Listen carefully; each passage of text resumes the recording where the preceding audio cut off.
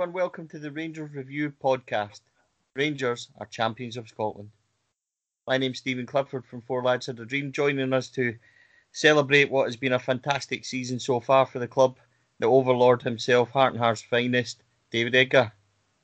I thought you underplayed that there, Stephen, and I do admire the sort of Presbyterianness of you're from up north and people take that Calvinism seriously up there. But I think you should have went more for something like Rangers are the champions of Scotland. Well, I was going to sing, but I'm going to leave that slightly for a wee bit. Ah, right, okay. I've got a bus to catch. Also joining us is YouTube sensation and Ryan Jack's best pal, Mr. CJ Nolan. What's happening, lads? Hello. I'm delighted to say also back with us is Ibrox, Tommy McIntyre. Tommy, how are you? I am very well. Obviously, just a glory hunter coming back in for 55 celebrations, but I'm glad to be back.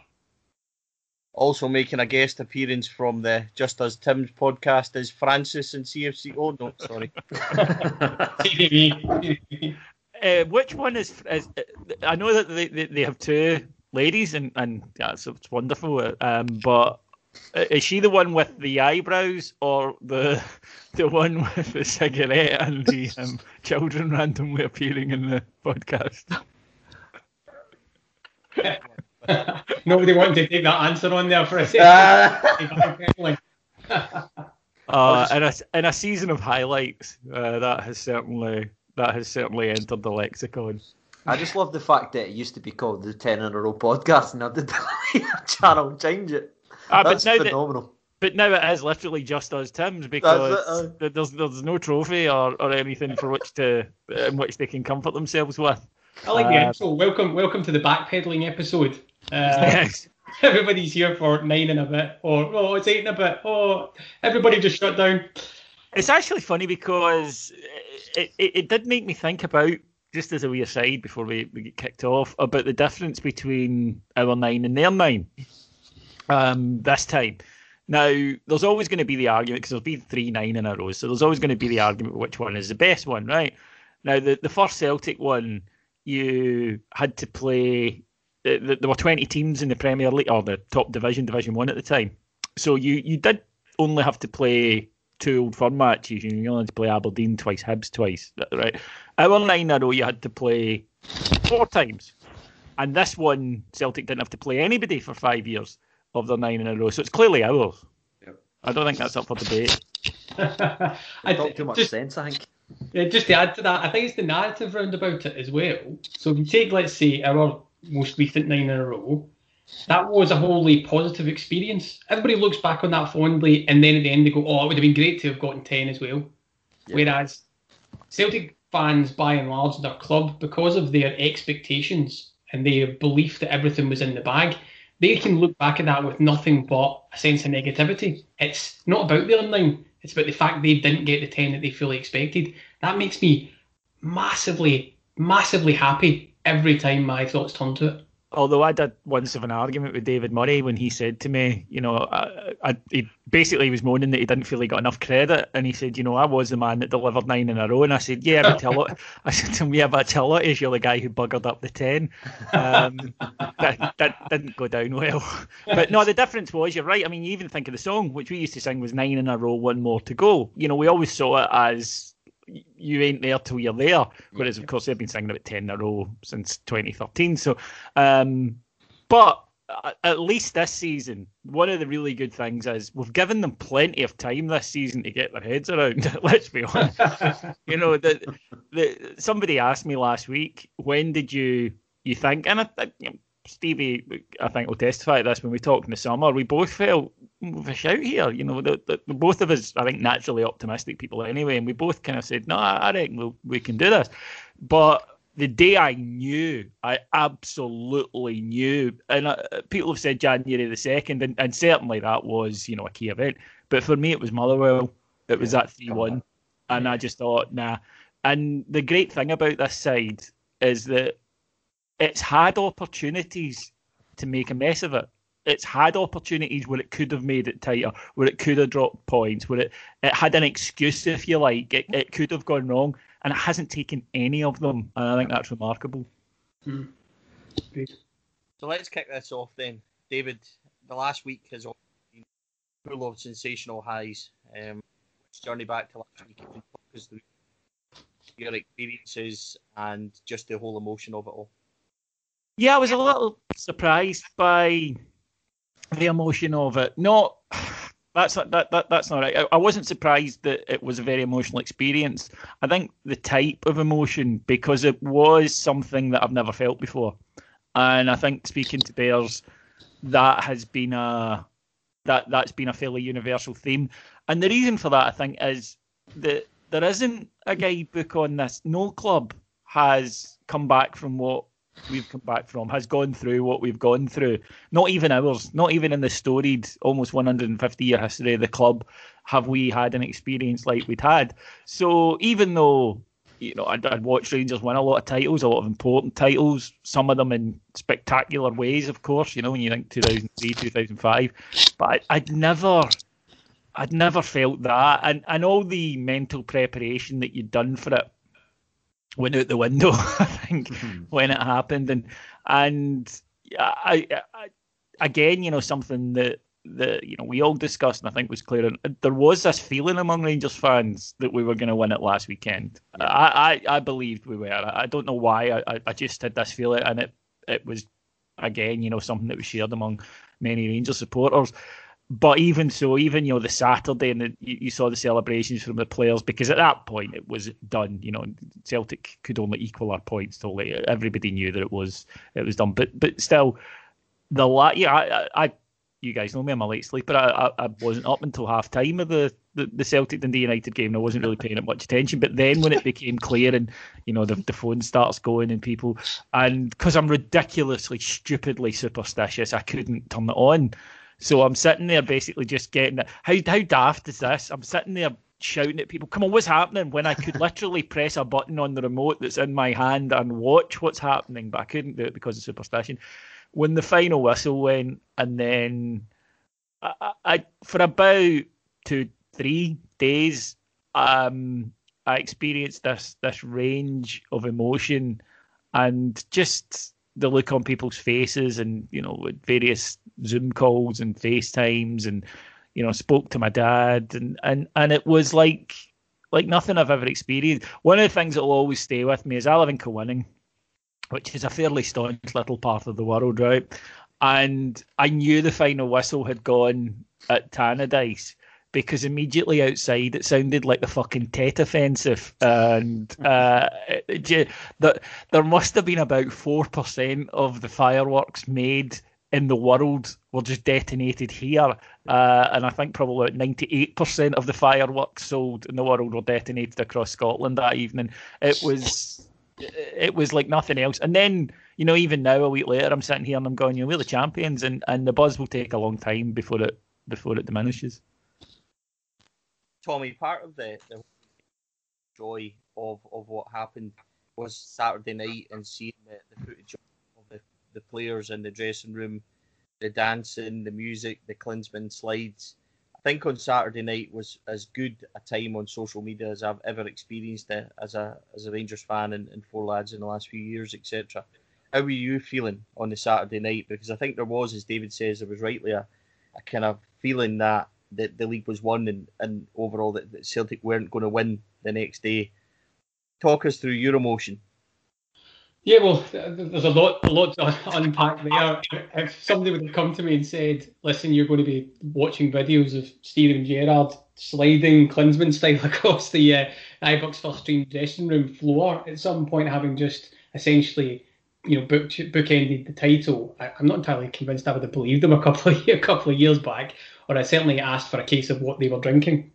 But in terms of the Twitter atmosphere, it probably for Rangers fans, it beat the Casper and Ryan Kent night for its hilarity and some of the stories. But in terms of the feelings that were washing through, there was the overarching feeling that this was us. We'd got there, and Celtic, by and large, would either drop points the next day, or indeed we would get the opportunity to thump them in their own back garden. And I do hold a little bit of sense of I would have enjoyed some of that in terms of winning the title there as well, because I'm a nostalgic man and I like probably too much. I like Neil McCann, and I would love to have relived some of those moments. But in terms of some of the other feelings, I was talking to some other people and some friends, different parts of the country, different parts of the world, actually, in things like Zoom calls. And I was trying to get over to them that when they were looking at it from the outside, and they were saying, 10 years, that's a long time for such a massive institutional club not to have won something serious and not to have won the home title, so to speak. I think, no, you completely miss it. You can't put a date range on this because it doesn't tell the full story. The story of how this title has been won and been subject to all the legacies off the pitch. So you had debasement of a club, the degradation of standards, the almost institutional countrywide attacks on not only the club but also the support that were behind it, the demonisation of all that, this illegitimacy that the club should ever be in existence, the wearing away of the fabric of history and legitimacy again that the club had, the constant attacks, the sneering, to be told that we would never get anywhere again, and the coalescence round about the belief of the fans and the right people who came into the club that actually if we just stand on the walls together, we can repel all these attacks long enough that we can sort ourselves internally. We can stop some of the self-inflicted humiliation by some of the carpetbaggers and snake oil salesmen who came along and pretended that they understood what Rangers and what red, white and blue meant and said all the right sound bites. If we just weathered the storm long enough, this ship is so big and so beloved that it will self-right. And with the right people in the right places and the right actors and the support of the club coming back on, that's happened. No one who I think is outside the club or outside the support will ever fully understand what it means to have lived through that entire decade and had to take all that burden and then finally come out the back end with the silverware. And those were the emotions, you're probably still feeling them, you can probably hear that in my voice and my terminology, but those were the feelings that were washing through me when I was talking to people who were either inside the tent of the Rangers support or outside it. To get to the final stage and be able to say, that's it, it's done, and now we look forward. We have bookmarked the past and we've bookmarked it in the only way that Rangers were ever going to do it, which is with a nice big silver bookmark. The rest of the country can pretty much suck that up and live with it. Yeah, you've taken a bit of a battering for the last God knows how long online on social media, and you've kept coming back, and finally we got to see that big smile and do not only reveling in the fact that you are now Ryan Jack's PlayStation best pal. Talk us through it. I mean, Rangers are champions, and you are, Ryan Jack's best pal.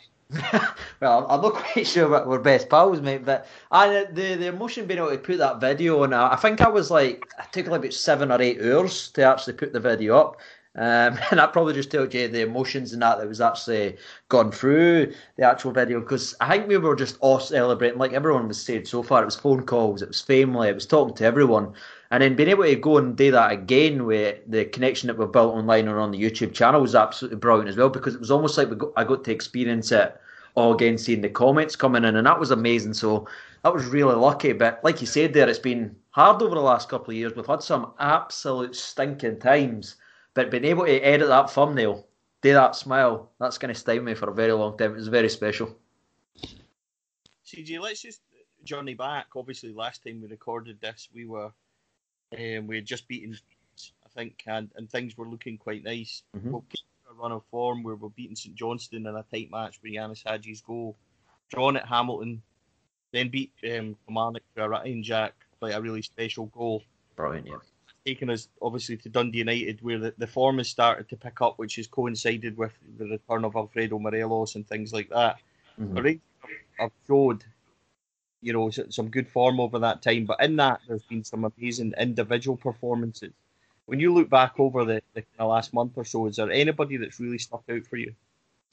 Well, I think it's good that there's actually a conversation, and I'm sure people will come up with different answers. But I think one guy that just pops to my mind right away is Alfredo Morelos, if I'm being honest with you, because I think we kind of talked about this over the last couple of months and everything like that, the kind of hit and miss of some aspects of his game, because he wasn't scoring as many goals, and we could see what was trying to happen, the playmaking. We could see it was trying to come into place, but it was actually something David said, and I think it was in two months ago. If Morelos can take his build-up play and then bring in his goal-scoring exploit in the second half of the season, look fucking out. I think that's exactly what you say, David.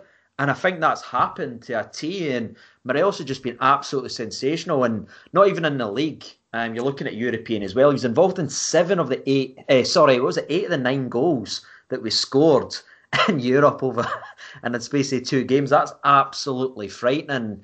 And he's obviously been involved in 27 goals in 36 games this season. It's no bad for someone who's apparently been pish.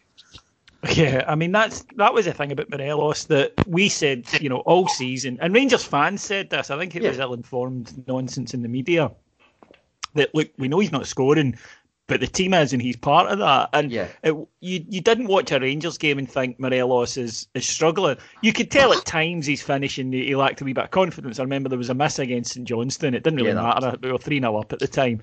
And you just thought, but then a few days later we played St Mirren and he did get a chance and it mattered. It was 0-0 at the time, or 1-0 I think it was at the time, and he put it away.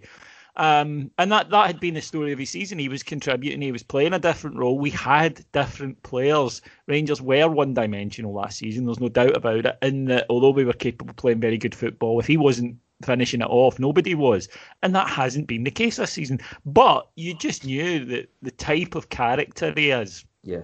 He's such an ebullient wee, effervescent type of footballer that you just knew that he's too good not to start scoring goals again. So I was always confident it would come, and he timed it absolutely brilliantly. Some of his performances recently, the goal against the goal last week against St Mirren, it won't get as much credit as it deserves because it was such a good finish. He can only put it there, and it's difficult to put it there. And he does it on the spin, not looking across the goal. He doesn't need to take a look. He just knows where he wants to put it. And he put it past, incidentally, an inspired goalkeeper that day. Jack Anick had a great game and was actually a very good season, but that has been Morelos for me to a T. That he'll always provide you with that spark. And when he's like this, when he's confident and happy, he's just almost unplayable at times. And we have seen matches like this recently where we've said he has been unplayable. Europe in particular, the game against Antwerp, both legs, but the second leg in particular, you wouldn't trade him because he leads the line. He battered that defence. He was a goal threat. He was involved in the goals. He was alive to the situations, and also the link-up play and the combination play between the front three. We are a different team to last season. I know a lot of the names are the same, and it might be Roof was a big signing, but the rest were all sensible signings that you would expect a team to make.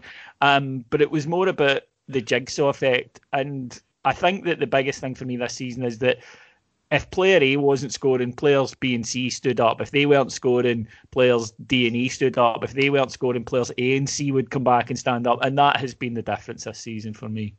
Even if you just look at his stats as well, he's got 15 goals, but he's got 12 assists. So that's similar kind of output in terms of if you look at how many goals he scored last season. But the assists really do make the difference in these games because we aren't one-dimensional anymore. And that's a sensational output for a player that's only played 36 games to have 15 goals and 12 assists. And I just think he's really came into stride at the right time. And even in our most recent European game, when we weren't maybe at our best free-flowing wise, how many times did he manage to wrestle, maybe the nastier side of the game, win us a ball, win us a vital free kick that obviously got us a goal in the game and all that as well. He's been absolutely vital, and nobody's been able to touch him over the last couple of months now. Tommy, do you think that's the biggest thing about Rangers this season in terms of what the boys were saying there? That when Alfred has obviously had a good last sort of 4 or 5 weeks, at times in the season we've had momentous kind of run from the likes of Tavernier. Then you've had the steadiness of McGregor, Colton throughout. The evolution of this team has finally clicked into place just at the right time, and everyone seems to have peaked. Yeah, I was sitting listening intently there to the guys chatting about that, and I don't think it's news to say that you need a squad performing in order to win a championship. You won't do it with just individuals. Although I don't disagree with anything the guys were saying about Alfredo Morelos there. And you could, as you say, Stevie, you could pick anywhere across the park and you say, well, for example, in the league between January and winning the title, we scored 21 goals in 11 games, but we only concede 4, and that includes 5 1-0 victories, for example. So then you're looking at guys, in the defence like Connor Goldson or Balogun or Helander. You're looking at McGregor in terms of, these are the games that ultimately bookended the title and got us over. 5 1-0 victories in that period is unbelievable as well. But yeah, it's an iterative point, and I think I've used that phrase before in lots of other podcasts as well, in terms of Steven Gerrard wasn't going to be able to come in the door with his management team and get what was, by and large, not up to standard squad over the line to win the title immediately. Right, fine, we all bought into that. They've upgraded it, they've worked on the messaging, they've got people to buy the narrative, and they've come back with a superior attitude this season as well, and they've adapted. And that last part, that adaptation to the circumstances, etc., because nobody should ever buy any nonsense about any club being more affected by the pandemic than any other. That's just soul searching, speaking into a void nonsense. That, but Rangers got down, understood what they were trying to achieve. The messages landed, and then to your point, have they peaked all at the right time? Well, they've been brought to peak. They've been brought to boil at the right time by the management team and by the structure and by the strategy. So from that perspective, this is exactly what was in the plan. And you get to iteration 3 and you say, you've got your peak players and you've managed to retain them. Keep people like Alfredo Morelos, who, had walked himself towards the door when it came to the Lille stuff as well, but kept him happy, done all that behind the scenes work, added the right squad players who know that they're not going to play every time or every week, but who have been worked on in the dressing room to keep happy, not cause ructions, good senior pros like Jermaine Defoe in that space. And then when they come in, they've added something, the consistency and the levels haven't dropped off. And then you've got your key players who have in and out, come good, come bad. Yanis Hadji has had a kind of upward trending season. There was points where he's dropped back to the bench, for example, but he's always delivering something. I still think the boy's, unfairly hampered by the name sometimes that people expect, a kind of scissor kick from the byline getting into the top corner or something like that, just purely on the basis of his surname. But he's come good and delivered. The short answer to your question is, this is not by chance. This is by design. And that is probably the greatest compliment you can pay Steven Gerrard and his management team. David, Rangers are still thriving and in Europe and have now just added that sort of caveat to the season. And under Gerrard, they really have been exceptional, and were a side that years ago we may have struggled against, would have struggled against, but we're now approaching these games and we're expecting to win. We're going to these places, winning home and away, and coming back and scoring a lot of goals. And then similarly on Thursday night we went to Prague and they've got a very strong record. They've just dumped Leicester out, and at no point did Rangers look out of the game. At times, we may have struggled at various points, but not playing our best, arguably. But we've hung in there. We've got a very valuable away goal. We've came back, and now it's a shootout to go through to the quarterfinals of Europa League. This side are phenomenal. They don't get enough credit. This is the best in terms of consistency, the best European era in my lifetime as a Rangers fan. And that might sound, people might say, how can you say that? Well, look at the evidence. I'm a child of the 80s and 90s, and Rangers were rubbish in Europe. You would have a couple of good years here and there. I think we all remember 92. Well, if you're old enough, you remember 92, 93 and 2008. But they're the anomalies. That's the problem. There are so many grasshoppers and Levski Sofias and matches such as that.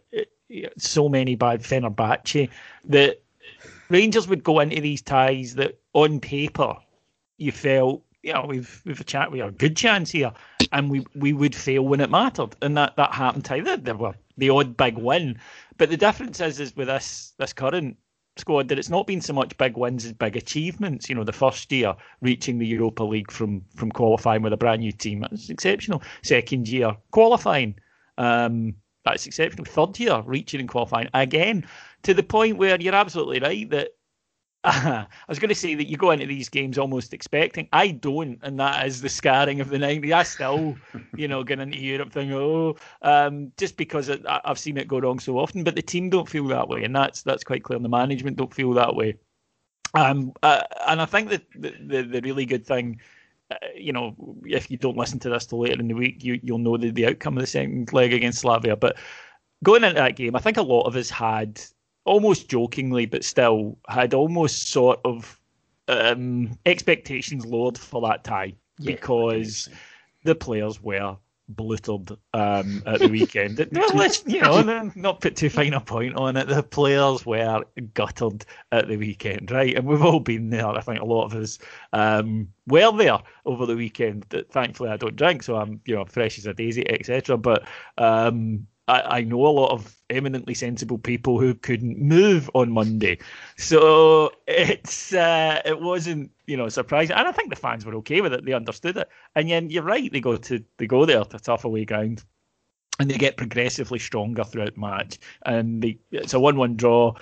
But there was a wee sense. I had a wee sense we could have won that tonight. Admittedly, it took the best save I think most of us have ever seen to do it, but even so, it would. I think had Slavia got that goal, it would have been unfair. I think a draw was a fair result on the evening, and confidence builds confidence. But the other thing about this team that's exciting, and the thing I like about it is, great phrase in boxing, which is steel sharpens steel, which is, if you train with the best and you fight the best, you get better, because you have to. If you've got the talent, obviously. If you're not good enough, then fine.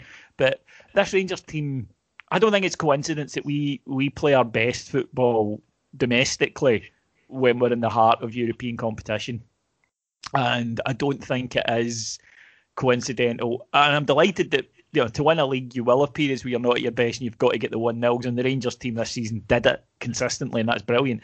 But when we've been putting 3s, 4s and 5s by teams in Scotland, it's generally when we've been playing at that high European level as well. And I think that's great. That's what you have to do as a side. The other thing that I really like about this Rangers team, and I think it's a testament to them that it was noticeable in the first half the other night when they weren't doing it, is that I've watched Rangers teams, better Rangers teams in terms of names, better Rangers teams in terms of money spent, wages, in actual terms, not just real terms, not just historically calculated, but guys who were earning more money than the guys are now. We could not hold the ball in Europe. We treated it like a hot potato. We would go into Europe and we would give, domestically, if we gave the ball away, we'd win it back quickly. We'd give it away in Europe and we wouldn't see it for 15 fucking minutes, right? And that was always a problem. Whereas I watch these Rangers teams now go away from home in Europe and they keep the ball. They can pass the ball. Their technical level is good. And that, I think, is probably the biggest thing about this Rangers side. Having, A, the ability and B, the confidence to go over there. And we were playing against Slavia, a really good side. Their ability to switch the ball at pace, their passing ability was tremendous. They got runners into the box. Their movement was great. And it did confuse Rangers early doors. And then Rangers got a hold of it, tactically adjusted, and began to impose our game on them. And I honestly can't think of a bigger tribute. And that's why, whenever anybody tries to downgrade Rangers' domestic achievements this season, is this a good team? Is this a special team argument? The biggest piece of evidence is always Europe. It is, because that's the testing ground. That's when you can't say, aye, but you've got a financial advantage, or aye, but you're playing, a much smaller teams 4 times a season. That goes out the window. It then just comes down to, is this a good side? And this Rangers team is. CJ, that's something I've actually been quite worried about, that this team does not get the credit it deserves, because this is as enjoyable a Rangers side that I've watched in all my time, and having a season ticket for just over 20 odd years, like David said there, European wise, this is a fantastic era for the club. Individually, I think we've got some special players in the likes of Ryan Kent, Yanis Hadji, Alfredo Morelos, that I don't think we really appreciate. And I'm a wee bit worried that people are not enjoying this for just how good a team we actually are.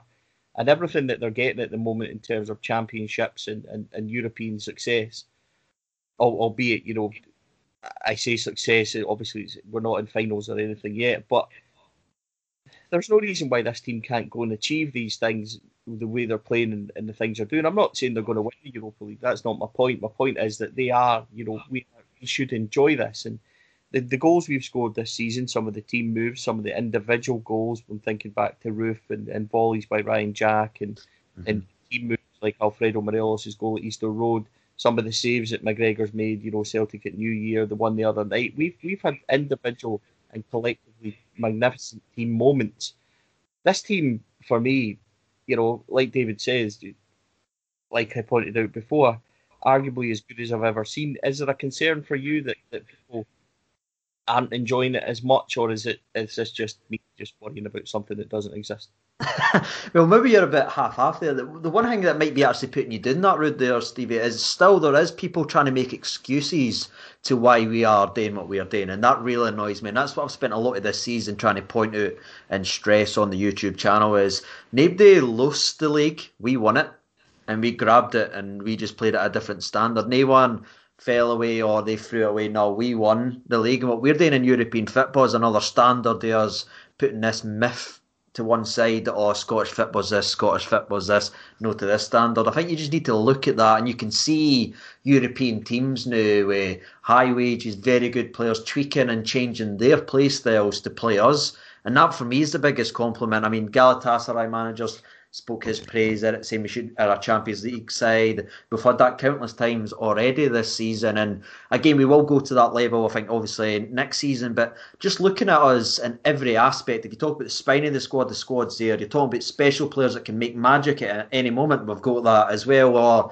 like I think David said when he was speaking of the last European game, when things weren't quite working, when it isn't always flowing in the first 20 minutes, we've got a team that really battles and isn't afraid to roll up their sleeves and get dirty and maybe realise that it's not going to be a perfect performance. And that's rare, because normally you get a team that can build up for the back and play really well, but the second it starts going off, they've no go that other edge and the nasty edge and that side that's willing just to go to war toe-to-toe. And I just think this Rangers team, from everything you could ask for, they've given us everything this season, and they've got a wee bit of everything that they need to actually be a success, and that's why they're getting what they deserve this season. It's 100% what they deserve.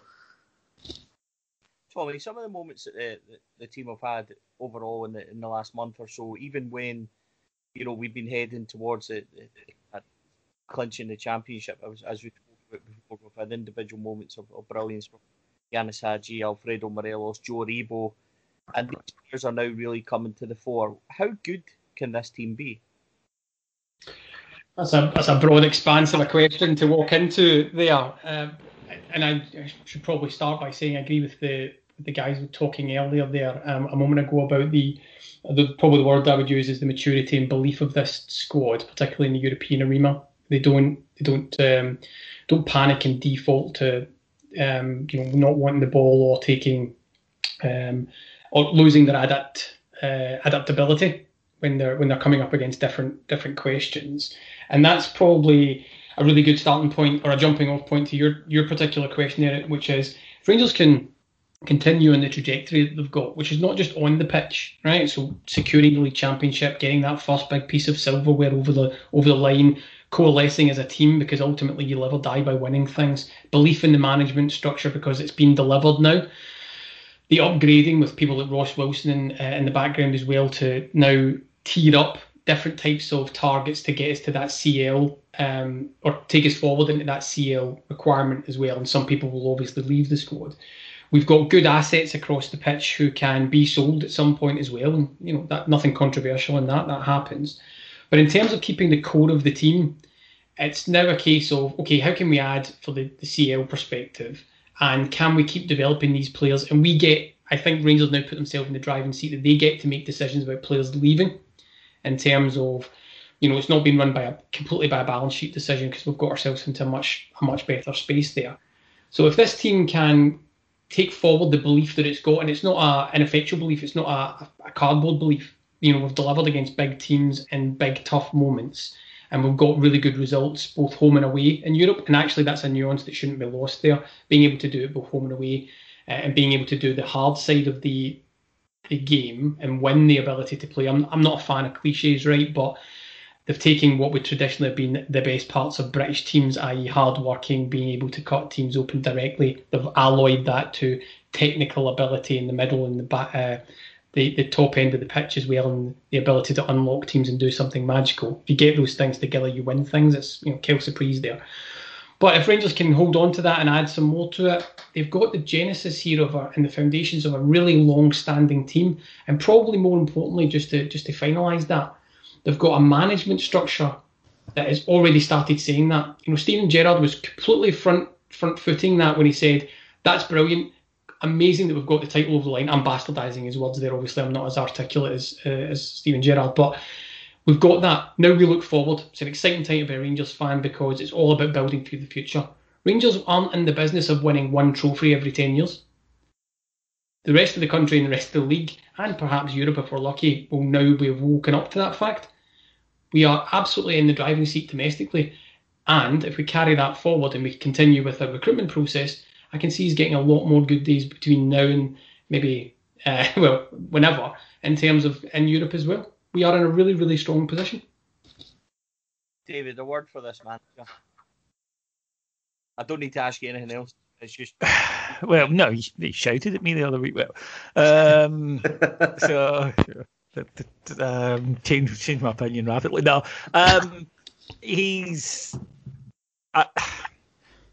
there have been times over the last few seasons where I think that people found it difficult to separate people's belief in him from his status as a footballing icon. And by that, what I mean is, I know that certainly when I would say that, I think he's the man. He is going to do this. People say, "Oh, you just love him because he's good looking and cool and such a famous name, and he brings a lot of eyes onto the club." And I was like, well, all of that helps, but no, I actually think what he's building is pretty good here, and I think he was always about attitude. It was always talent, obviously, but the reason he got the job, Dave King has spoken about this, was he felt he was a winner, first and foremost. He felt he could handle the pressure, in fact, thrive in it. And all of that has been true.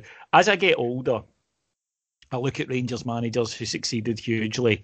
Souness, Walter, Big Eck, even him. And they're maybe not, they're not technical coaches in the sense of, being the guys who are out there doing the training every day.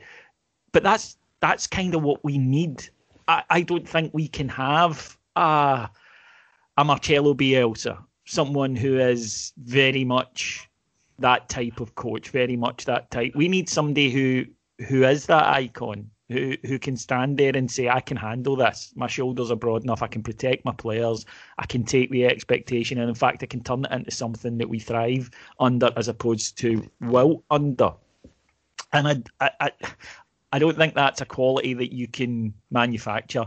I think you can learn to be a great coach, but I think in terms of being a leader, being somebody that can take the burden and the emotion that we as fans pour onto them, then I think that you have that or you don't. And I look at the very special men I've just named who won trophies at Rangers, and they all have it.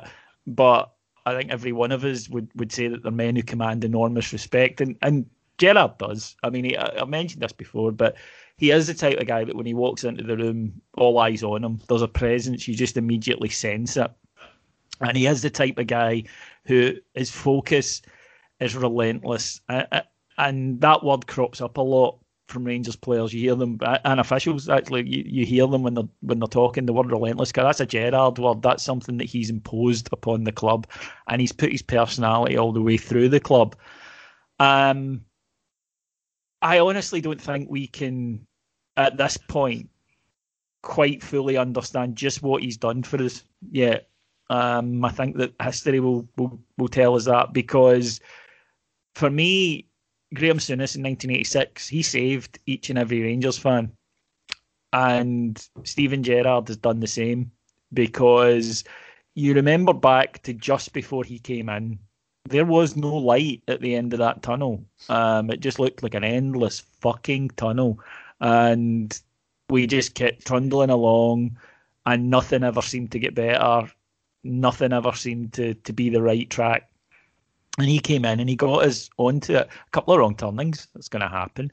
But he pulled us back. And again, it would take someone with that almost maniacal sense of self-belief. And Rangers even managed to, at times, look as though it was cracking his. We all remember Hearts. And that will always be that'll always be seen as the turning point, I think. But we all remember that. And even this man with this incredible achievement, this incredible self-assurance and self-belief, he looked as though maybe this job was actually too big even for him. And Christ knows where we went after that, by the way. But I think that the COVID break, it was obviously not something any of us wanted to go through, but it did happen, and it was how do you use it? And I think that it gave him and the staff the opportunity to take a wee step back and go, do you know what, we're not actually that far away here. We don't need to throw everything out and start again. We need to make some changes, sure, but let's have a chat with the existing guys here. And then let's bring in a couple of players, a few players that will boost us. And we're not that far away. What would have happened had the games been played last season? I don't know. What would have happened if we continued on a really poor run towards the end of the season? Would the pressure have been too much? Would he have wanted to continue? I don't know. It doesn't matter anyway. It's just a hypothetical. We know what did happen. And what happened was Rangers were able to go away, think it all up again, and realise that the building blocks were he had done the hard yards, he had done the hard work in terms of building something. Because remember when he came in, there was nothing there. There was nothing there. And he built it from that to what it is now. And now you look at this squad, it's full of players we could sell tomorrow if we needed to. If we needed to bring in money, there are assets in that playing squad. You look at the scouting, you sort of expect good players to come through the door now because of Ross Wilson. You look at the PR front, we're ahead on that. I mean, obviously, I'm biased, but it's true, we are. You look at the arse of things our opponents are making. This is a 180. This was us a couple of years ago. We were the ones making the stupid statements in the press. We don't do that now. We were the ones reacting to what they did. We don't do that now. This, for the first time, Rangers are a 21st century club. We've finally divorced ourselves from the 90s. And I understand it because the 90s was such a great time. We were so successful. We were at the forefront of European football for a time. However, the downside of that was that too many people at the club fell in love with that period and were locked in it. And it was a case of, we did it like that then, therefore we've got to do it like that now, and we're never going to change. And getting in this team on and off the park, they've finally come in and went, actually, no, that doesn't work. It was great, but it doesn't work. This is what we need to do in 2021. And we are bearing the fruits of that. And there will come a time when these people have to adapt because time never stops and the football especially never stops. But right now you get the feeling that Rangers are, for the first time in a long, long time, since the 90s, ironically, are actually in a place where we are up with the times and we are a modern club that are moving with time as opposed to trying to reverse it. Yeah, well put. It's I'm not going to underplay it. I think we're in a fantastic position as a club, and to have Steven Gerrard and David.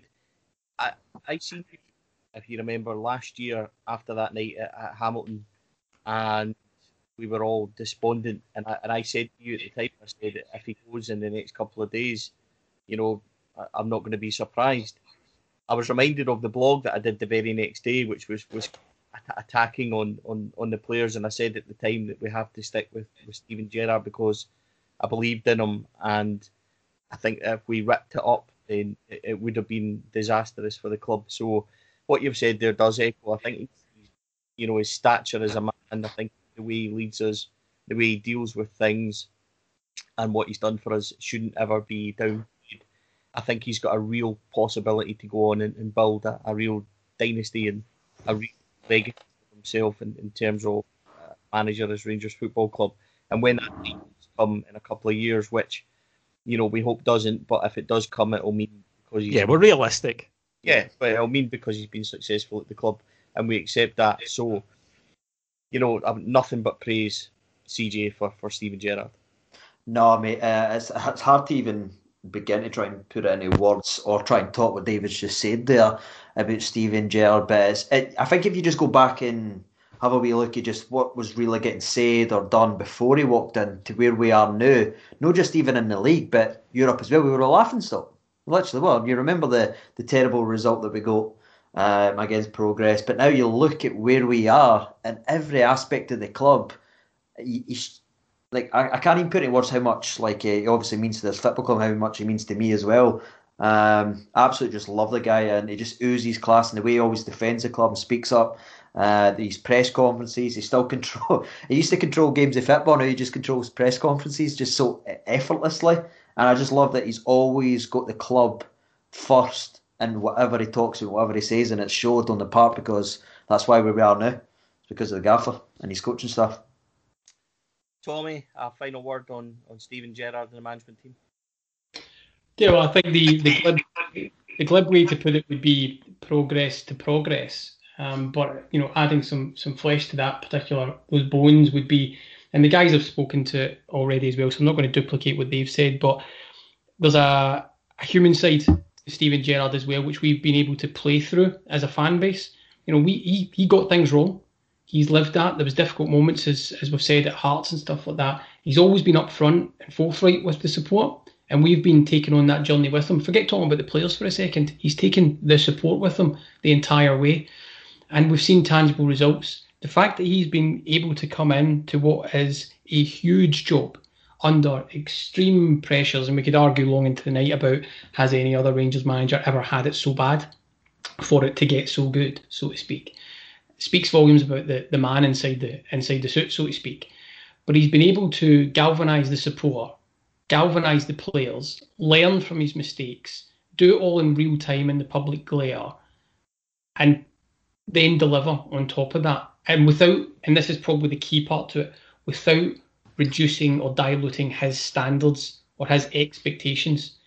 That's been the key part, and the reason why we can now point to every large organisation, every club with the sense of history like us needs a standard bearer at some point, somebody to rally around. When 2012 happened, we thankfully had Ali McCoist. In previous days gone by with guys like Walter Smith or Souness or any of that type of thing as well, Jock Wallace, all these people. Steven Gerrard was the right man at the right time, and he would, if he was here, he would say, well, my management team and my players get all the credit. Quite correct, right?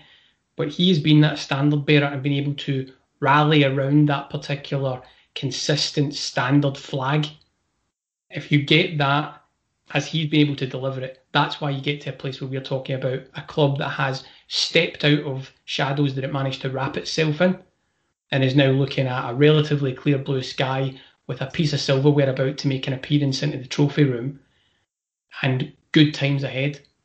That's Steven Gerrard and the management team's legacy. Good times ahead, good times delivered. Right, fuck this, right? We've been nice. We started this podcast this season. We haven't lost in the league. It's all right sitting here and going, oh, well done Steven Gerrard, and oh, well done James Bisgrove and Dave King, and all. And it is. It's all well and good, right? But we've been polite. It's nearly 50 minutes. This is us. We did it. Yeah. We deserve the credit. Confirmed. I don't want to be arrogant. I don't want to be, grabby. And people will be sitting there saying, how can you say this, David? It's facts. It's science. And you can't argue with science, right? It's fact. Look, we start this podcast, Rangers never get beat and still keep, okay, St Mirren, but that was a fluke. We missed a month. That must have been it. Yeah, that was it. That was it. You have to keep it interesting for people or they tune off. Yeah. And there you go. Right, that was it. It was to give us something else to talk about. Thank you, lads. It was all pre-planned. We knew in advance. Look, even when Stephen Davis looked as though he fucked it with the equaliser, the lads they got together and went, don't worry, we still have time to fuck this, and managed it. But it has been remarkable. You kept waiting for something. I remember speaking to my friend of ours, Podder, Martin Ramsey, and it was the night before the Celtic game on January 2nd. And I said, you confident? And he went, yeah, very. You? I said, aye, surprisingly so, you do the joke and the gallows humour. But I was like, yeah, I really do. And he said, the only thing that, when I look at the two teams, the only thing that is going through my head is it's not very Rangers to just, not cause a bit of drama. Yeah. That's the only thing. And he said, and that's not really something you should factor into who's going to win this game. That's just our own historical biases as football fans, which it is. He said that, it just generally we don't do things smoothly. This has been smoother than a Spice Girls boob. It's been remarkable. So that was a long way round the barn for that particular. Yes. There's one for Stevie. This has been. I was actually going to use another star, and then I thought, no, I better go Spice Girls. And it's you kept waiting for the bump in the road because we're Rangers fans and we've been through the last 10 years. And the bump in the road, we're fucking travelling through Holland here. The bump in the road just never came, and that isn't easy because it's very easy to drift off. It's very easy to lose your concentration. Yes, St Mirren, I suppose you could argue that was it, but they instantly got back on the horse. They had a series of tough games and they won the lot. The other thing I want to talk about is, and I do think that's important, I want your views on this, lads. I understand over the last 10 years that there were a section of Rangers fans who, for reasons of self-protection and self-mental health, and I get it when it came to the football team, became almost instinctively negative. Yeah. And that would be, who's this guy we're signing? Oh, he's bound to be shite, right? And no, we're not going to do it.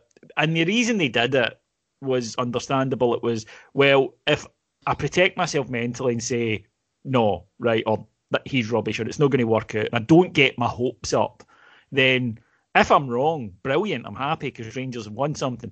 And if I'm not wrong, I get to say, well, I told you so. I hope that we see a reduction in that now, because I think that time has passed. And I understood it, but I didn't think it was a constructive attitude. And I think that you're now allowed, and I know that we're Scottish and it's maybe not a national characteristic, I think you're allowed now to pull the hood down and enjoy the sunshine for a wee bit. And to just have trust in the players, have trust in the management. They've demonstrated that they aren't going to let you down. You don't need to prepare yourself for it. You can enjoy the ride a bit. And I just hope now that this elusive trophy that we desperately needed has been delivered, that people just relax a wee bit. I get it, horrible 10 years, but it's over. Inclined to agree with that. It's referencing the point I was talking about, coming out the shadows and stuff like that. I think I can agree with the psychology of people not wanting to get, too disappointed because, whoever we've signed on a free or, whatever wasn't sexy enough. But to your point, we've won the trophy, we've got it, it's out of the way now. We need to look forward because that's where we exist. Like everybody else and other supporters live in the past, we exist in the future, which is where we're going to pick up more trophies. So I'm all for, let's just try and get a bit of belief, if it's not already in the ether, which I'm sure it is now, in the management team, in the structure, in the board, in the investment strategy, and in the transfer acumen that our club now seems to absolutely have inside its doors, which is absolutely a new thing, I sense.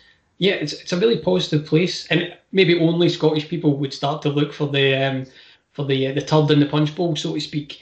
But let's concentrate on the fact that it's a really positive moment, and it's only going to get more positive. Nobody drank the punch, by the way, obviously. No, I think that would be the issue. But it is, and I think that we play a bigger part in setting the mood music around Rangers as fans than I think that we sometimes realise. And it goes both ways. The way that people have felt, and at times, unfortunately, truly, that Celtic were this well-run machine and we were this comedy club, we have seen reversed. That's the other way now. Yep. And a large part of that is the perception that we are well-run and successful. And I think our fans get to enjoy that now, rather than, if you look for holes, you'll fall down them. And I think that it's more a case now of just looking to the future in a positive sense. When we get back into stadiums, maybe not shouting at a player after 15 seconds because he's misplaced a pass, that sort of thing. Just relax and enjoy this special team, because it'll change. Liverpool were one of the best sides I think I'd seen last season. Now this season having an absolute mare. That sometimes you're on a crest of a wave, and other times it will drop off. So enjoy it when you're there. We have a special team. Let's all just appreciate it, because it won't last forever, unfortunately. Nothing ever does. A very small, sorry, CJ, just a very small nuance to that, is that Celtic well-run machine part. Actually, the explosion of detailed, pretty objective fan media, which we're all part of here in our separate and combined efforts, actually has it helped to set some of that mood music, because it's unpicked some of the, let's say, PR peddled narrative that was in the mainstream media in this particular country. People can now see past the veil, and they can get a lot more direct interaction, and they can pick that up without speaking to an echo chamber. That's a really key point of being able to destabilise some of that narrative that was in there, that only one club was able to run itself well because the rest of the clubs were inhabited by clowns. I mean, that's fair. That's fair, mate. I was just going to point out that the like what David was saying there about just enjoying it. I mean, the frustrations and it. I think Haji's a perfect example of that. That guy is just absolutely unbelievable at football, but every time he ever plays, I continue to see the word frustrating everywhere. He's got 19 goal contributions this season in 37 games, and he's not even started anywhere near the full 37. I think he's a fantastic player, and I just think that the whole thing you were kind of speaking about there, and maybe even preaching about, if I can say that, David, is just enjoy what we have right now, because it is special, this Rangers team, and it's filled with special players, and it's all right if you thought they weren't good last season or there's had a problem. You can let it go. Connor Goldson's now by far the best centre half. You can admit it. It's fine. We can speak about him. Yeah, it's fine. That's another thing. The doubling down on. Yeah. I said this once, so therefore I've got to stick to it. You don't. You're allowed to say, no. I got that wrong. He improved. I was right then, but I'm wrong. It's okay. Nobody's going to think less of you. And I do think that. I think that the way that we consume media these days is in clip form. You know, social media, etc. And we watch football in highlight form. And I think for a lot of people that the only games that they will watch are for a full 90 minutes are Rangers. And you'll see things like, we didn't play well, we didn't create chances. You know, we had 6 chances in that half. Yep. And they'll go, but apart from that, and it's like, he's not going to beat his man every time. He's not going to create the passes aren't always going to be accurate. The game lasts 90 minutes, but there's a reason football matches end 2-0. The goals are rare things and they don't come along that often. And I think that maybe this is something that the game in general, that we have to realise that when you're watching your own team, that patience is required. It isn't FIFA. And therefore, that, because you're right, Ryan Kent's a great example of that. People say, I gave the ball away a lot. But he created 2 goals and scored 1. But is that enough? Yes, that is enough, mate. That's success. He's too inconsistent. He's really not. He's very consistent. And I think that maybe that's just a way that we consume our football now. Yeah, it's one of the psychological points that people, when it comes to statistics, that if you read statistics blankly. And I'm not, challenging anybody on this or anybody listening or anything like that. But if you just read statistics, then it doesn't ever give you the full flow of the narrative that's round about that. To your Ryan Kent point, the whole point is he tried 10 things, 8 of them didn't come off, 2 of them resulted in a goal. What was the end score? 2-1, right? So that guy's directly led to you getting the 3 points. What story do you want to tell? Is the positive, negative charges you're talking about there? I do think, though, some of that you would like to think would get stripped away, and maybe I'm politely saying people should do more than just look at statistics if they want a full story and they want to comment on it. But if you've got the legitimacy of a trophy in the cabinet, then that ekes out another couple of percent in terms of what people should think about before they start being overly negative. Because I'm completely with you guys on that. We do default to it sometimes, but if you can say, well, this person has went through that, delivered, and made it to the point of getting a trophy and winning the league. Okay, let's just take that extra 5 or 10% heartbeat before we start saying that they should be punted out or given a free transfer and sent out of the club. Goals and assists will never explain to you or tell you what Ryan Kent does on a defensive basis as well. His work rate is absolutely ridiculous for a skillful attacking player. To have his lack of ego, that he's willing to run back and put challenges in and defend no matter the score or the time out in the game, that's almost... You can't even buy that. You can't look out and get another Ryan Kent right away. You just can't. That's why he's never out the team. That's why when people... And there have been times, by the way, his form hasn't been good in an attacking sense. There was one game, I can't remember exactly who it was against. There was one game in the last few months where he just continued Motherwell away. When he I ran the ball. He ran the ball out of play like 4 times, and it was clearly he knew he was having one of those days. We all have them when it's like, I can't do right for doing wrong, right? And you could see it, and it affect him throughout the game. And people say he should be dropped. They're like, well, he won't be dropped, and it's exactly why, because of what you said there, that when he's not there, and it's something actually that Joe Aribo needs to get better at. Because Joe Aribo's tracking back isn't all that it should be at the moment, and it's something that he'll need to improve on, and he will, and they'll be working on it. I've no doubts about that. But Kent's shift back the way is important.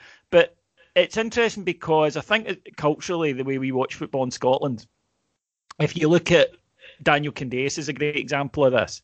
That Rangers fans really liked him, and I liked him, right? But he didn't do enough. His work rate was tremendous. The going back the way thing, absolutely no complaints whatsoever. But if you looked at his stats at the end of the season, it would maybe be things like 3 goals and 2 assists. And you can't have that. That's the thing. Yeah. So even someone like Hadji, who there are times in a game he drives you nuts, right? Yeah. But it's not about the 19 times he gave the ball away and fell on his arse. It's about the one time he played the killer ball that got us the 3 points, where he did the shot, the goal against St Johnstone, etc. Hibs as well, yeah. You need those guys, because when we had a team that was full of honest trials, i.e. that team in the first season, it wasn't good enough. No. Yeah, and there's a point that as well, and it sets the scene. No matter who you're talking about, if you're in the final third, right, or you're trying to create something, your stats are always going to be in the negative, right? It's the definition of the game, because everything you try is not going to come off. And that's the same as it is for a Ryan Kent and Alfredo Morelos, a Kemar Roof, a Joe Aribo, as it is for Lionel Messi, Luis Suarez, Cristiano Ronaldo. Yeah, exactly. The amount of things, they're only held up as the standard bearers because, a slightly larger percentage of their things come off, but they're never ever going to be in the high percentages compared to what they attempt, because that's not the nature of football in the final third. There's a whole stack of other guys there to stop you doing anything. It's their job to stop. Exactly what you're looking for is, and for those stats people who are sitting going, oh, those defenders have got really good stats. Yeah, so by definition, somebody else has been impacted negatively for that, because that's their job. And so when you start to get into that narrative, you start to understand that what you're looking for is impactful things that do come up. Yeah, and actually and to your point as well, with the Daniel Candeias thing, I love an honest trier. But I want to know an honest trier who at the other end of the pitch can also unlock something and deliver me the points that I need to be able to celebrate come the Brasso part of the season. Yeah. That's why you spend more money on a Ryan Kent. Yes, Daniel Candeias was a good signing. I mean, he was 700 grand and he did a turn for us. There's absolutely no doubt about that. But to get to the next level, that's why he's a 700 grand player and Ryan Kent's a 7 million one. He's a moment in time player. Yeah. That's exactly it. Stevie, are you still with us? Yes, I was just listening and enjoying your conversation. Are you going to review the podcast before we go, eh?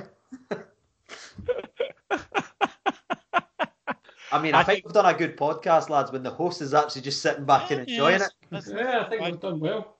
I was just thinking as well that, like, Candeias is a bit like, kind of Greg Docherty and things like that. They were good for the time of where we needed to be, and everyone like that has helped us take the next step, because Candeias led to Kent, Docherty led to Aribo, these kind of things. So every kind of upgrade has been welcomed, even if they weren't a long-term upgrade of where we needed to be, and that's the way I look at it. Likewise, when you look over this journey of the last 10 years and where we've been, it doesn't matter how insignificant the part has been played by somebody, it's still massively significant overall, because like Warburton took us to the next stage, like Murty helping us to get to where we needed to be for Gerrard, even if things didn't work out long term. Everyone's played that small part to get us where we need to be, so there's no negativity. And we talk about the positive things and where we've been, and there's a part of me that's just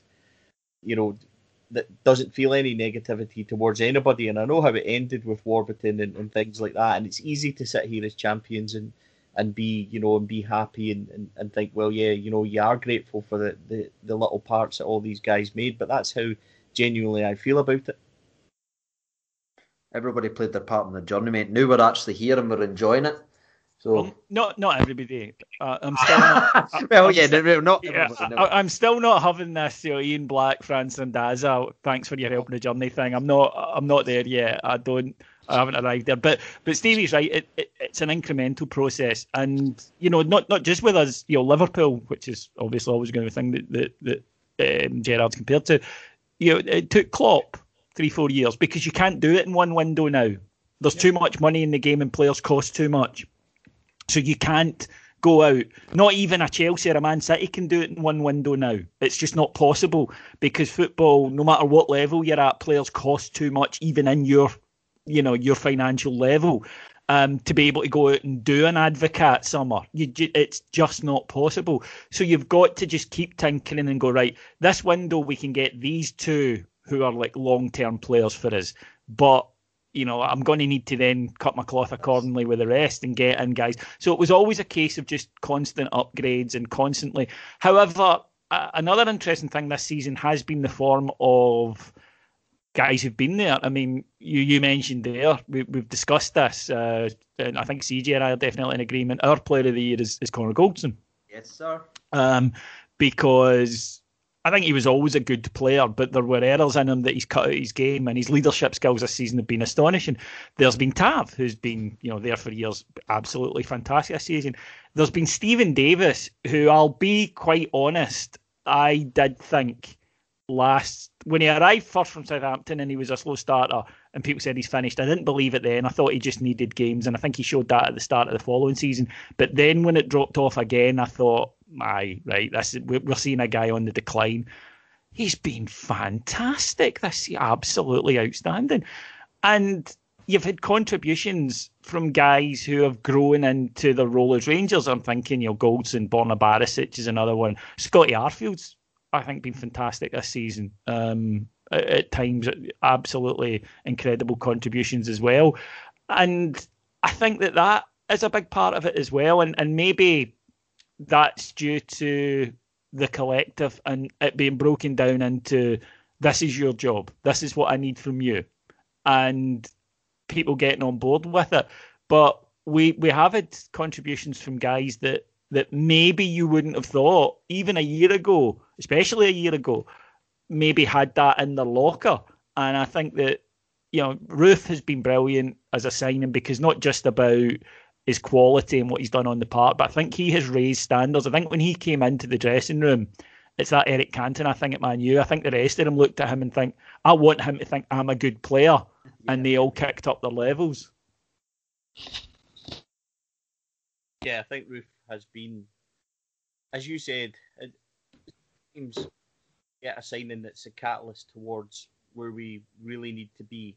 And I think he's just raised the bar for everybody else to raise the bar. It's definitely helped people, the likes of Hadji and even Scotty Arfield and things have kind of kicked on again. I definitely agree with that point, David.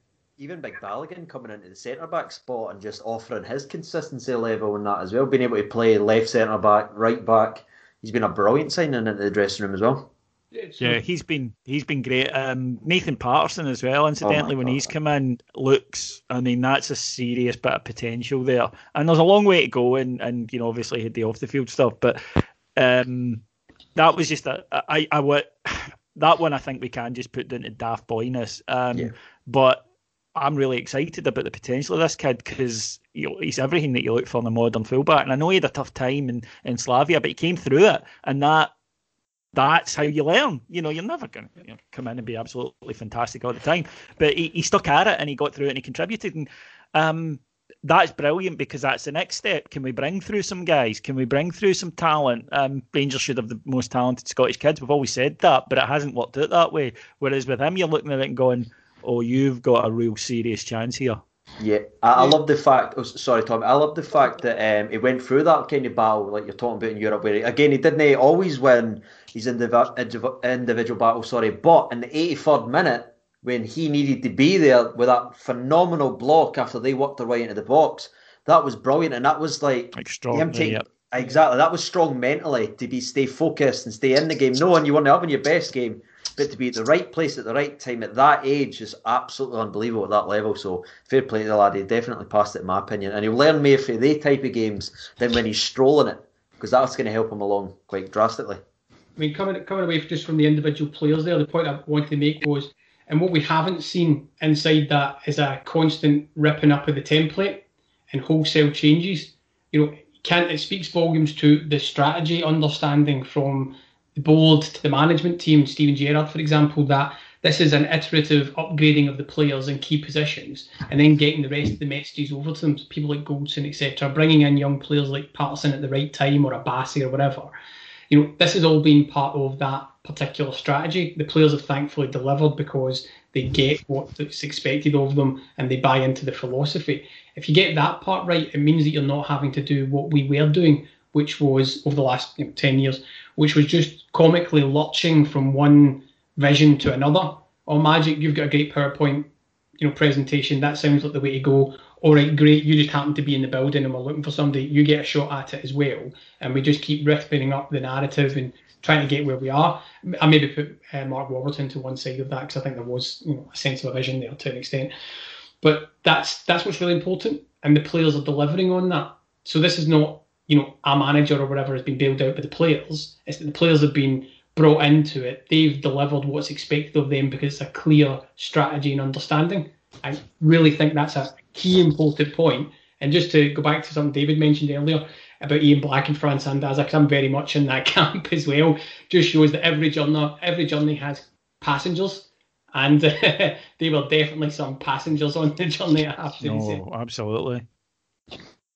Gents, it's a brilliant conversation, but obviously we're wary of time. CJ, where can we find you and what content? Oh, that's the line. See, with you hosting, Steve, I'm going to miss you doing your plug at the end. That's like one of my favourite things every month. I look forward to that. It's coming, don't worry. Oh, it's good. It's good. Well, you can find me on YouTube if you want to. If you want to subscribe, sorry, it's CJ Novo 992. We're closing in on 48k, which is absolutely ridiculous to think about. But thank you so much for all the support recently on the chat. It's been brilliant, and there'll be a lot more smiles and a lot more laughter, and maybe some stuff gaming wise with other people and players. We'll see. Tommy, tell us about This Is Ibrox.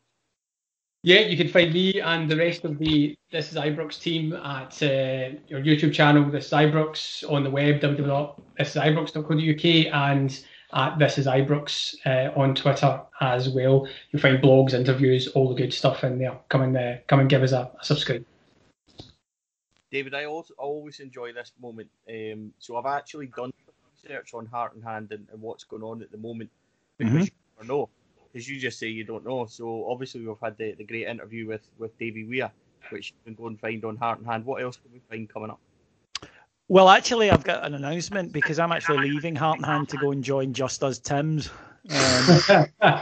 David they've offered me a packet of those pink wafers that you get in Aldi and my own Rizzler. So I'll be heading. On Heart and Hand, there's been a lot of celebratory pods, as you can imagine. 55 special. For those of you who used to listen to the pod when it first started, there was a David and Scott show. I brought back the original Gangster for a little bit of that. We'll now, as we move into the summer, because the season's still going on. I think we've got 2 more of these review shows to do for crying out loud. The European final to talk about soon. The Gdansk. So we still continue to cover the season. And just before we go today, can we just take a wee moment to a shout out to Walter Smith? Get well soon. In our hearts forever. Yeah. Definitely.